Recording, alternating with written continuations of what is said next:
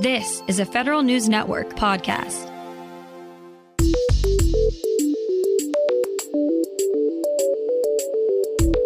Coming up on today's Federal Newscast, the Securities and Exchange Commission is planning to update its workforce strategies. A CIA technology leader is headed to the private sector. And GSA's Polaris contract is pulled back into the protest vortex. Those stories and more in today's Federal Newscast.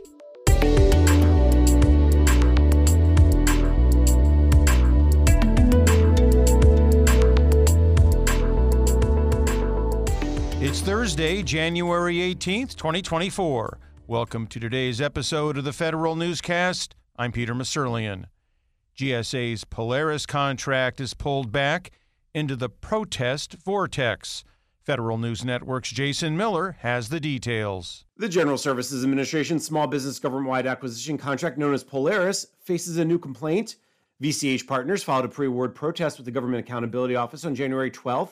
VCH is challenging the limitations on the scope of proposal revisions offerors may provide in response to two modifications GSA made to the solicitation under the service-disabled veteran-owned small business pool. GSA issued an amendment and answered questions on December 26, the details of which are behind a firewall. GAO has until April 22nd to decide VCH's protest. Jason Miller, Federal News Network. The Veterans Health Administration is giving its human resources staff a pay raise.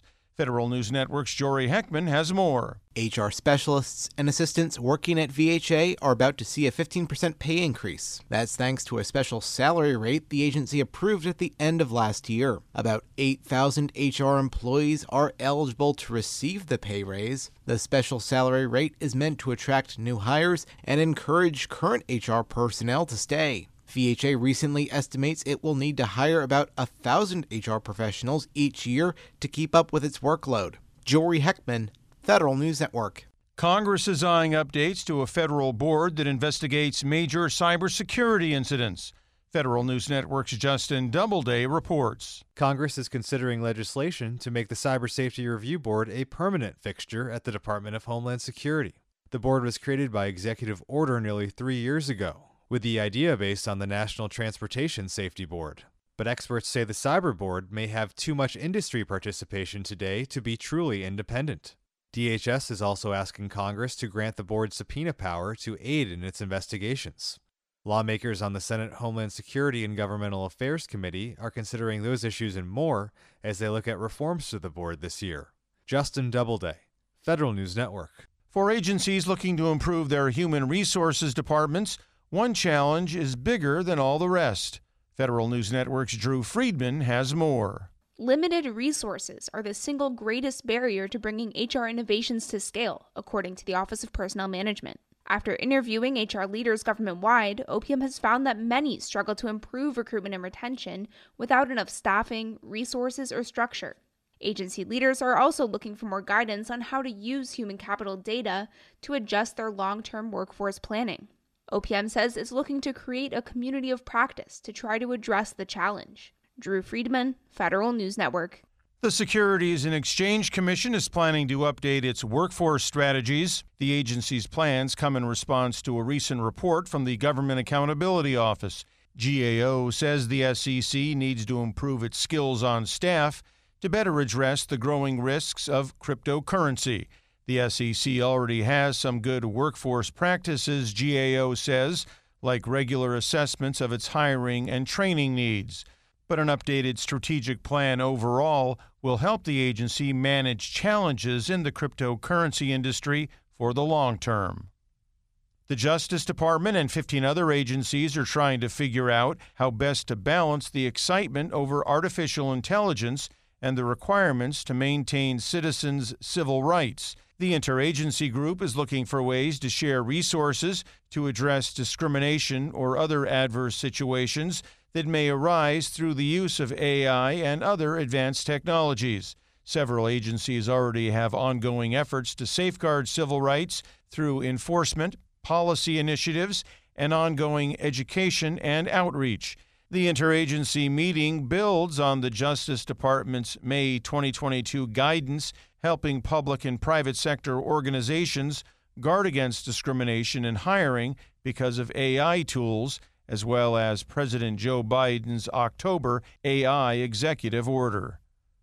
The Postal Service faces fewer legal challenges over plans for its next-generation delivery vehicle fleet. The Natural Resources Defense Council and the United Auto Workers are dropping their lawsuit against USPS. The groups filed the lawsuit in 2022 in a push to get the agency to buy more electric vehicles. USPS at the time planned to purchase mostly gas-powered delivery trucks, but the agency is now making electric vehicles a majority of its new fleet by using billions of dollars in the Inflation Reduction Act. Task Force 59, the Navy's first task force driven by artificial intelligence, launches a new task group with a focus on unmanned operations. The task group will explore the operational deployment of unmanned systems to improve situational awareness and bolster security in the Middle East region. Sailors will leverage the task force's capabilities to advance manned and unmanned teaming concepts. Vice Admiral Brad Cooper, the commander of the 5th Fleet, says that Task Force 59 recently reached its full operational capability. Since its establishment, the task force has tested and operated more than 23 different unmanned systems. One of the Central Intelligence Agency's technology leaders is leaving. Jennifer Eubank, Deputy Director of the CIA for Digital Innovation, will head to the private sector in the coming weeks. She's led the CIA's digital efforts since October 2019. Eubank previously held leadership positions in the agency's Directorate of Operations and also served as a Foreign Service Officer at the State Department.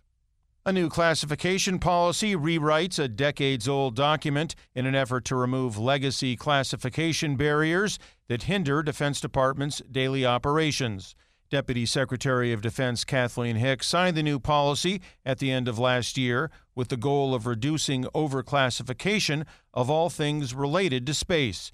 DoD Assistant Secretary for Space Policy, John Plum, says that they're assigning minimum classifications to things, which in turn will allow services to examine their own programs. The details of the policy are unclear since the document is classified, but Plum says the DoD's main challenge is overuse of its special access programs. Find these stories and more at federalnewsnetwork.com. For the Federal Newscast of Thursday, January 18th, 2024, I'm Peter Masurlian.